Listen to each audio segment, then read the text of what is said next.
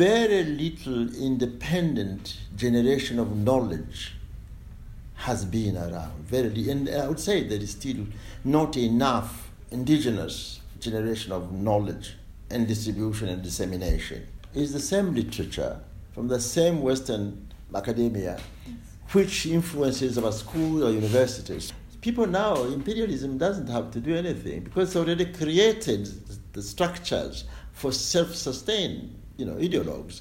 So you have all this neoliberalism, being preached by our own people. And if you don't have, say, if a country doesn't have a publishing house that endeavors to be independent and grapples with the issues and ideas and can give room for those who are on the left to publish, then at least we'll encourage new works to encourage discussion in the country. Yes. And that is the point. That's liberation for me. Yes. That people have got different sources of knowledge, different sources of ideas, so that you can have ideas compete at least, instead of being dominated by only one idea.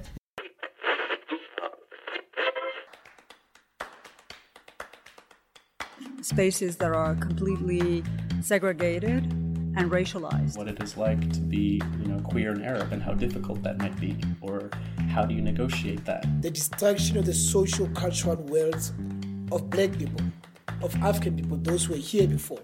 Which kinds of bodies get disciplined and regulated through discourse, but also in actual practice? Hi, I'm Margarita Waku. I'm Caroline Honoréan. And I'm Leopold Lambert. This is the Funambulist podcast, operating in parallel with the Funambulist magazine that engages with the politics of space and bodies. Our hope is to provide a useful platform where activists, academics, and practitioners build solidarities across geographical scales. Each episode, we invite someone we admire and learn from their experiences, research, and struggle.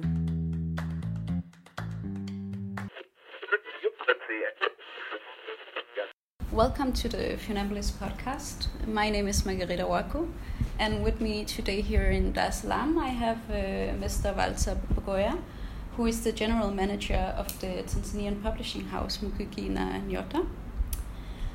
And firstly, Walter, I would like to thank you very much for taking the time to talk with me today. Could you please start by introducing yourself? Okay. Fine. My name is Walter Bgoya. I'm a publisher in Tanzania. I've been publishing business for close to 49 years now. Yes, I started in 1972, and this is 2020. So yeah, it's a long time, 47, 48 years. Before that, I was working as a foreign service officer in the Tanzania government, and then I thought, diplomacy was not exactly my work, so I left, and there was a chance to join the publishing house, Tanzania Publishing House, which was a state-owned organization, state-owned company. It was a joint venture with Macmillan, but 2 years after, it was fully Tanzanian, government-owned. Well, I worked there for 18 years until early 80s, when things began going wrong, because if you remember, those were the years when the World Bank, the IMF was forcing structural adjustment on our countries, and Tanzania in particular was very much a pain in the neck, because President Nyerere had been opposing their policies. President Nyerere was a very, very strong opponent of this structural adjustment, and he campaigned extensively against it. But the more, of course, he opposed it, the more they were determined to make sure Tanzania is forced into accepting it. And so they mobilized all countries, including Nordic countries which had been our supporters, to stop giving an aid to Tanzania or assisting it in any other ways, just so that basically we could bring Tanzania to its knees. And they eventually did. And of course, the terms of the structural adjustment was, among other things, devaluation of the currency, big devaluations of the currency going on every 6 months or even less. At that time, the Tanzania shillings to the dollar was 7 shillings to the 1 American dollar. By the time they were through, it was several hundred shillings to the dollar. Now, what that implied for us, the publishing house, was that we had in our bank account something like $70,000 at that time, which was quite a bit of money for our working capital requirements and so on. But after devaluation, printing costs went up dramatically because the printers had to buy paper at the rate that they needed a lot more shillings to purchase dollars to buy paper. And of course, then there was a lot of rationing of foreign exchange. So everything went up, paper went up, printing went up, all the consumables of the printing industry skyrocketed. And so what we had as adequate working capital all of a sudden was absolutely no value. So we went through a big crisis, and basically we survived for some time on stocks of books we had. We were not producing any new books. That went on till around about 1988, 89, and I thought, well, really, I can't stay because I'm not being productive, and there was no point. So I left, and then I started my own company, ironically, but I was really trying to see what to do in between. So I did a little children's book, which was very successful, and I did another one or two. And they gave us a little bit of startup money. And slowly we started, but under difficult conditions. But we went on and started producing substantive books, and both Swahili and English. Got to a point where, yes, we were publishing a fair amount of books, sometimes 20, 30. We did actually hit the point one time of producing 60 books a year. That was very, very successful year. At that time, of course, the mix of our products was that we were selling more educational books. But that also changed in about 2006-07, when government decided that they would progressively remove us from doing school books. And so by 2014, it was formalized that the government was going to produce textbooks of its own. So from there on, no publishers, local publishers, produced school books. So we don't produce any school books now. So we're totally dependent on our own resources here. Now, some publishers who are very strong and successful in educational publishing are going through a very, very difficult time. We are going through a difficult time as well, but we have had at least our independent publishing program support us.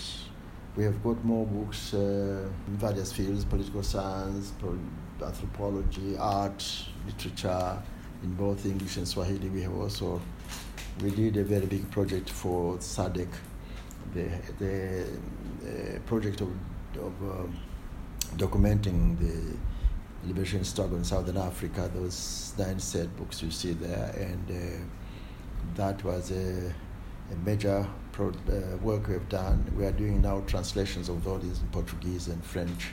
And so we have diversified. We still have children's books, but I would say our income also is coming from more of these academic books, scholarly books, and we do have export some through the African Books Collective in Oxford. So, we are managing to survive. But what, of course, we are trying to maintain is a certain kind of independence and a certain kind of ideological position. We are progressive, we are anti-imperialist, we are in solidarity with other people struggling for their rights, their freedoms, and so on. So that's been our profile. Starting with how Europe developed Africa in 2007-3. This was our major work in Tanzania Publishing House, Walter Rodney's book. But we've done other books you've seen in our bookstore. We've done books in Pan-Africanism. We've done We still have got some debates among comrades, among various groups working on historical books, sociology. It's a broad body of work you really present here.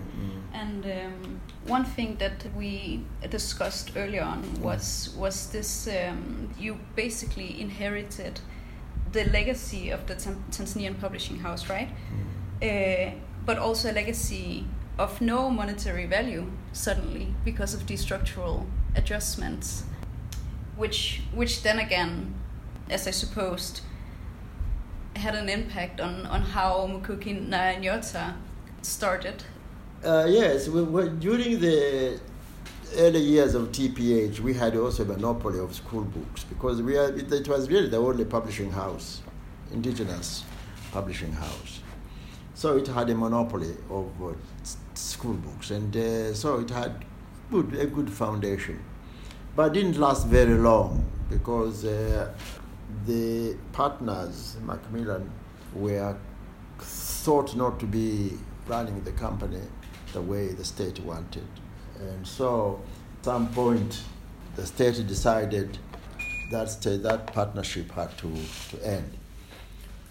But and I was the first in Tanzania to run the company because it had been run by an Englishman before for about 6-7 years. So many things were new. I was new. I had never been in publishing. But these were very, very interesting years in Tanzania, 60s and 70s. We were coming from a certain tradition, of progressive politics in Tanzania. For example, we had the 6th PanAfrican Congress in 1974, 75, and 74.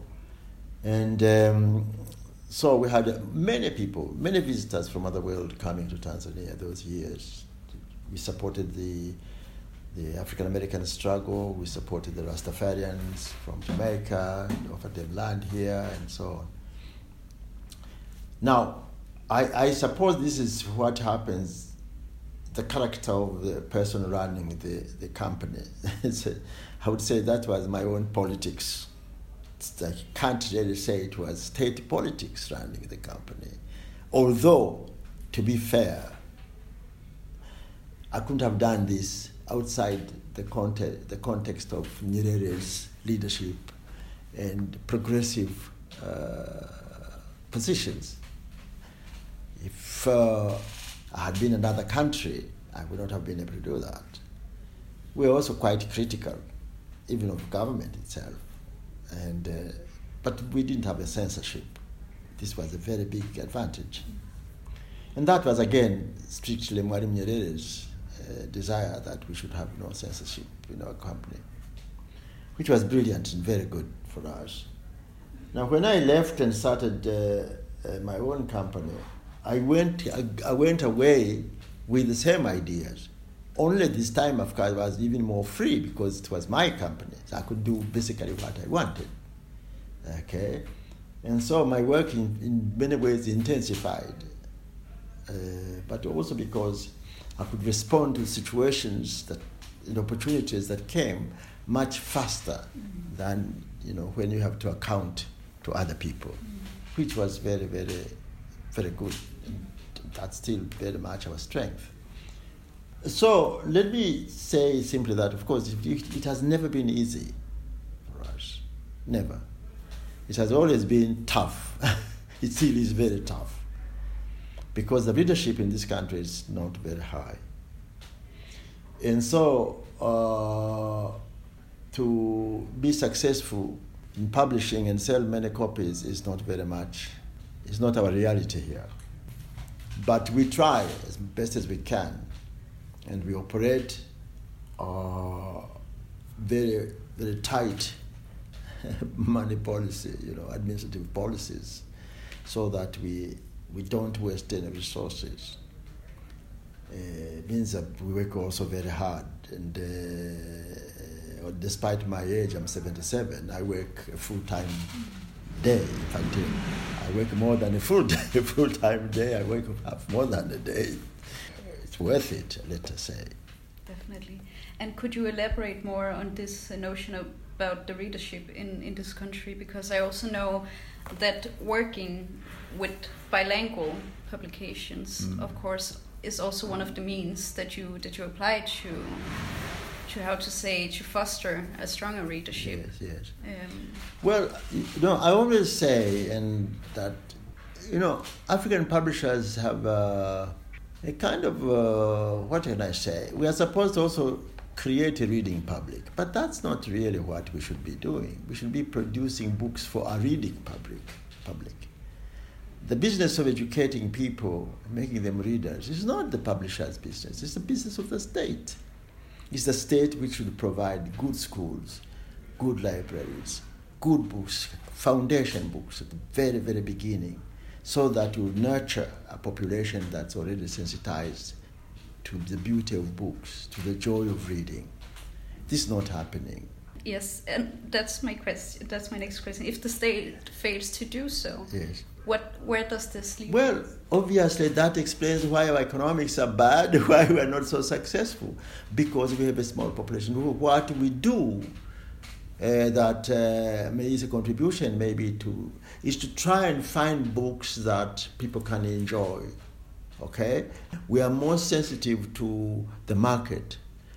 We try, and of course we do marketing, and I do a lot of speaking, a lot of explain to the people why it's important to read, and so on and so forth. I appear very often on radio, television, so on, to encourage people to read.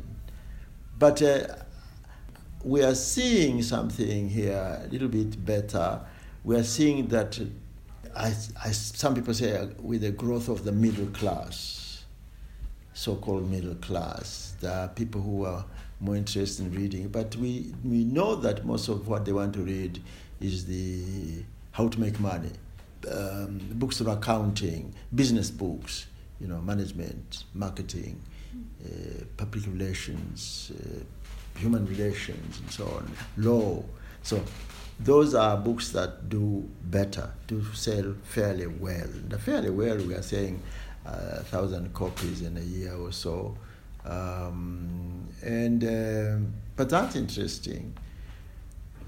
And so those kinds of books give us a bit of our bread and butter so that we can do the other more exciting things, more exciting studies and so on. But also, the progressive people have always been our reading constituency. So you have progressive people, buying our political economy books, contributing, some of them writing, organizing workshops, seminars, like we had at the university. We have the Mwalimu Chair on PanAfricanism. They organize a big annual conference, but in the meantime they also organize small workshops and so on. We had just another recently folded up the Nyerere Documentation Center. Some comrades who are writing a biography of Nyerere, which is going to come out soon. And they, in the process of interviewing people all over the world, they built up quite a library, and they organized meetings all the time to discuss issues and so on. So we attend these conferences with our books and so on, and sell some, and international conferences which take place here, we always attend. And when speaking of progressive individuals and progressive publishers as yourself, how would you describe the significance of this in a post-African landscape?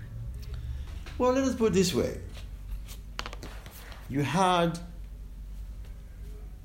independence movement, independence struggles, and then you had independence. But with the independence, that developed various interests, of course, class interests. And the struggle for ideas, in many ways, began at that time. And this hasn't stopped. I think what there was well, before independence, of course, the whole literature was colonial literature. It all came from, in our case, UK. And even the publishing houses which existed in East Africa was Macmillan, Longmans, Oxford, Heinemann, and they had the monopoly of everything. And in Tanganyika at that time, there was no publishing house because East Africa had been administered by the British as a group of countries, Kenya, Uganda, Tanzania. And Nairobi was the headquarters of those countries. So everything was concentrated in Nairobi. And also because Nairobi was really the colony par excellence for the British because they were settler colonialism there. So everything was centered there. So when independence came, well, not only, of course, did every country try and assert its own independence and so on, but all of a sudden, of course, there was a need to, well, who publishes for this country? And then, of course, there was set up the State House, the State Publishing Company, TPH. But then some of us thought, well, I explained why at some point I left to start my own company. Well, first of all, it was in a way imposed by the structural adjustment, which I told you, which basically ruined the company that yes. we were managing, Tanzania Publishing House. Because we would have continued to publish books in the same kind of trajectory that we were and that we are doing now, had that company remained. Now, when we could not go on with that company, and then I went outside, and I was really trying to think, should I remain in publishing or should I find something else to do? But by that time, I had got the publishing bug, so to speak, and I just couldn't see something else I would do except start some idea of publishing. And I thought, well, let me just start doing a couple of nice little children's books, and then we'll see what happens. And then, as I say, I started doing some little books, but done well. And serendipity, there was a program which was set up here, which bought children's books in fairly large numbers, 3,000 copies and so on. So we sold those copies for a couple of 3 books and made. It kind of gave us more encouragement to go on with publishing. One thing that, of course, later on I did, which is interesting, I did manage, that's of course years later, to purchase the Espresso book machine. The Espresso book machine is a print-on-demand machine, and that is now helping us to produce small numbers of books, not big runs, a couple of 100, 300, maximum 400 or so. But we can produce those books right here, control the quality, and also help others and make a little bit of income from printing for others. But we had a lot of difficulties with that machine, and it's another story. But now we seem to be managing the machine very well, and so we have been experimenting. I have been trying very much to experiment with ideas, technology. But all this technology, in some ways, is an old kind. We haven't yet gone into digital or electronic publishing seriously, but we are working on that. Although I must say I'm old school in this. We're having debates in the company, which direction should we go? Because it's very easy for people to say digital this and digital that, and it's not as easy. It's not as easy as it all sounds. Human resources, big difficulty. Technology is not as widely spread at certain levels as it's supposed to be. So we are battling with that. We know that there are elements of that we are already started to incorporate, particularly in our marketing. We're fairly extensively now, and I'm seeing that, if not benefits necessarily in terms of income coming in for the time being at least, but certainly have exposure and how people reflect on the company, and so that's very good. I'll just take a little step back, because when you were talking about, first we had these independent struggles and then we had independency, and these new ideas started to take form. And you have previously mentioned that progressive publishing could be a way of viewing a second liberation. You stated earlier that the book is a weapon of liberation, literature as the soul of the people, and people as the objective of development. Could you tell more about this? First of all, I think one of the big problems we have in African countries is to rely either on the voice of a progressive leader like Nyerere,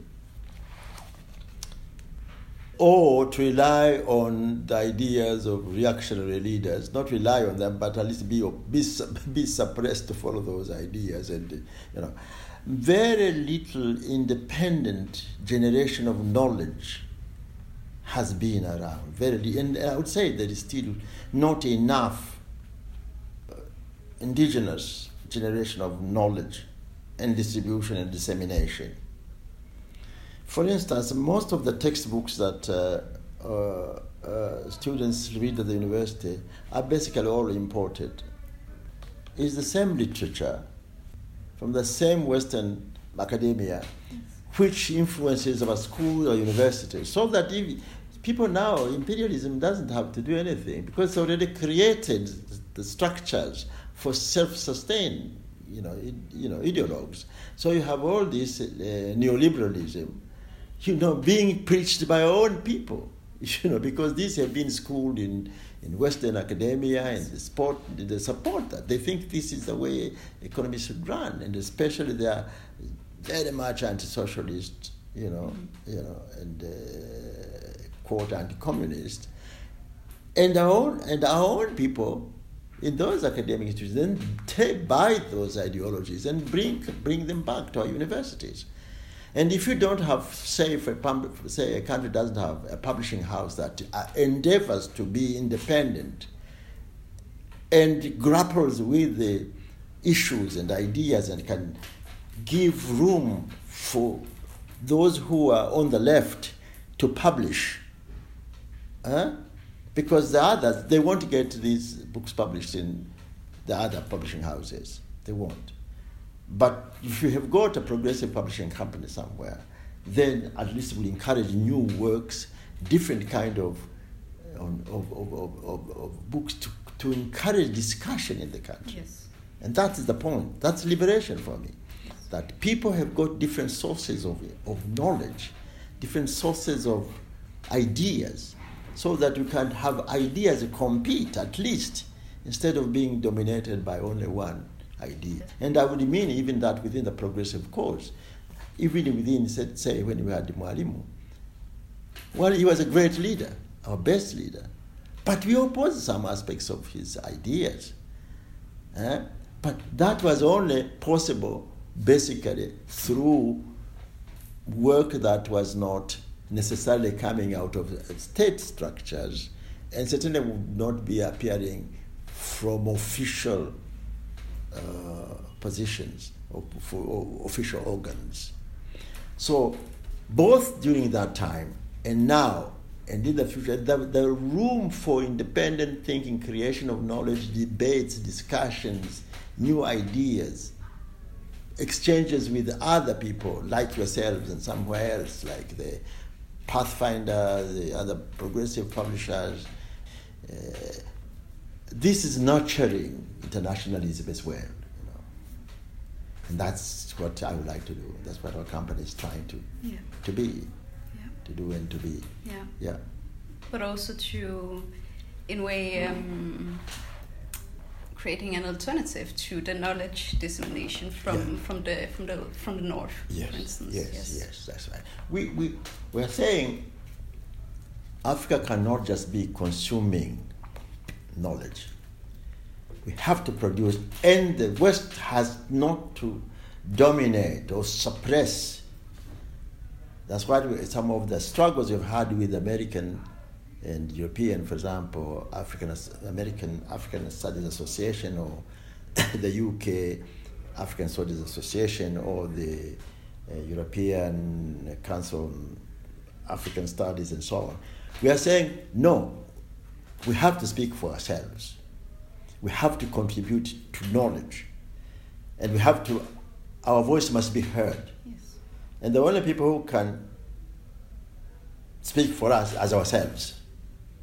And that's what we are trying. So we are making it possible for African intellectuals to publish, because most European publishers, Western publishers, they won't publish most of their works for some dubious reasons of academic this and that and the other, because while of course we are absolutely agreed on very high standards, but some high standards also prohibit. And who is setting those standards after all? That's another question. Who's setting the standards of excellency? Definitely. Yeah. Another thing that your work and working as an independent publisher enables you to respond directly to situations, for instance. Yes. Also you have been much committed to organize communities of Pan-African thinkers. And to me, in many ways, it's also about building solidarities, right? Yes. Yes. Across the continent. Yes. Well, but to be honest, some of this work is disappointing, because most publishers really are interested in school book publishing, because that's the more reliable, that's where our money is. Yes. So we have been trying to say, okay, we had the African Publishers Network. It did well, but this was not necessarily publishers with the same approach or same world view. No, most of them were actually not necessarily progressive. They're just publishing. But we are saying, okay, we cannot organize publishers of our own. What can I say? We have all publishers, And then of course, good educational publishing is excellent. We must have that as well. So what we support is publishers, period. As long as what they're doing gets knowledge, gets entertainment, gets people reading. Yes, material for reading. Yeah. But I would like to know much more about your own work and your own commitment to progressive publishing. Okay, I think first of all, what do we mean by progressive? My understanding of progressive is that one has a worldview, and this worldview is informed by literature that's basically liberating people.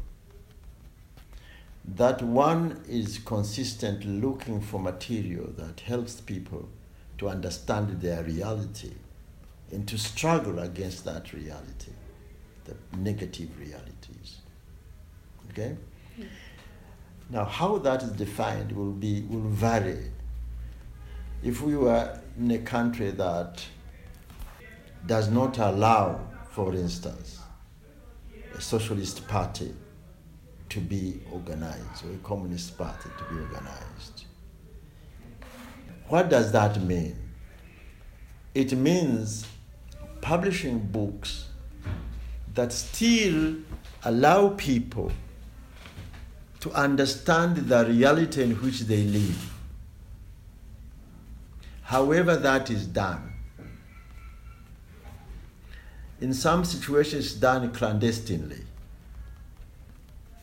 In our situation, it is done fairly openly. But let me also say that although we are, in theory, able to publish what we want, one has obviously to take into account what is possible. Okay. But within that range, there are a lot of things one can do. one can publish. Now here we are looking more at the kind of political books. But there's literature, for instance. And now literature will range from, this kind of romance and certain also almost pornographic literature, erotic things, and move on to radical novels and fiction, poetry that is anti-imperialist, that is liberation, that's socialist, and so on. A whole gamut of genres and attitudes towards what authors write and what readers read, and what do we promote, for instance, of that literature. What would we like to see? Okay, so the kind of literature that I might be attracted to promote does not necessarily mean another publisher would like to promote. For instance, if we write books that are against neoliberalism, some publishers think this is the order of the day. If we struggle against globalization, people say, no, this is the reality. You are wasting your time to fight it. So these are two diametrically opposed, attitudes. And publishers will try and find work that advances the ideas they obviously believe in.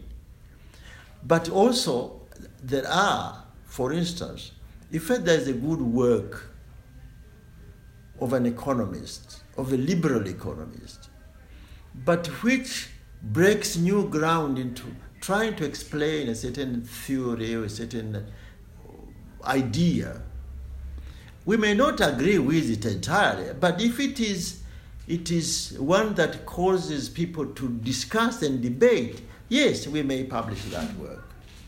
I'm not saying that we only publish those people we agree with. No, because this would be nonsense. But we say, is the work interesting?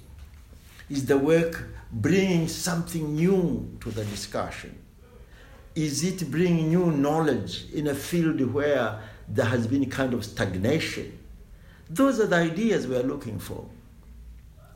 Okay, is this poetry new? How does it cover issues? Is it a very interesting poetry in form or only in style, but the content is reactionary? Or is it just a very slogans arranged as poetry? No, we don't accept that either, because there are situations where some comrades think that stringing anti-imperialist words on a page make poetry. We say, no, it does not make poetry.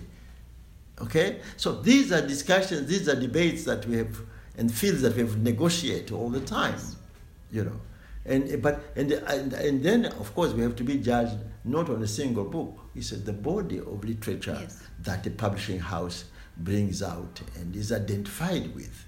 That's what we are trying to do. Yeah. Very, very, very good. Thank you so much. This podcast is produced by The Funambulist.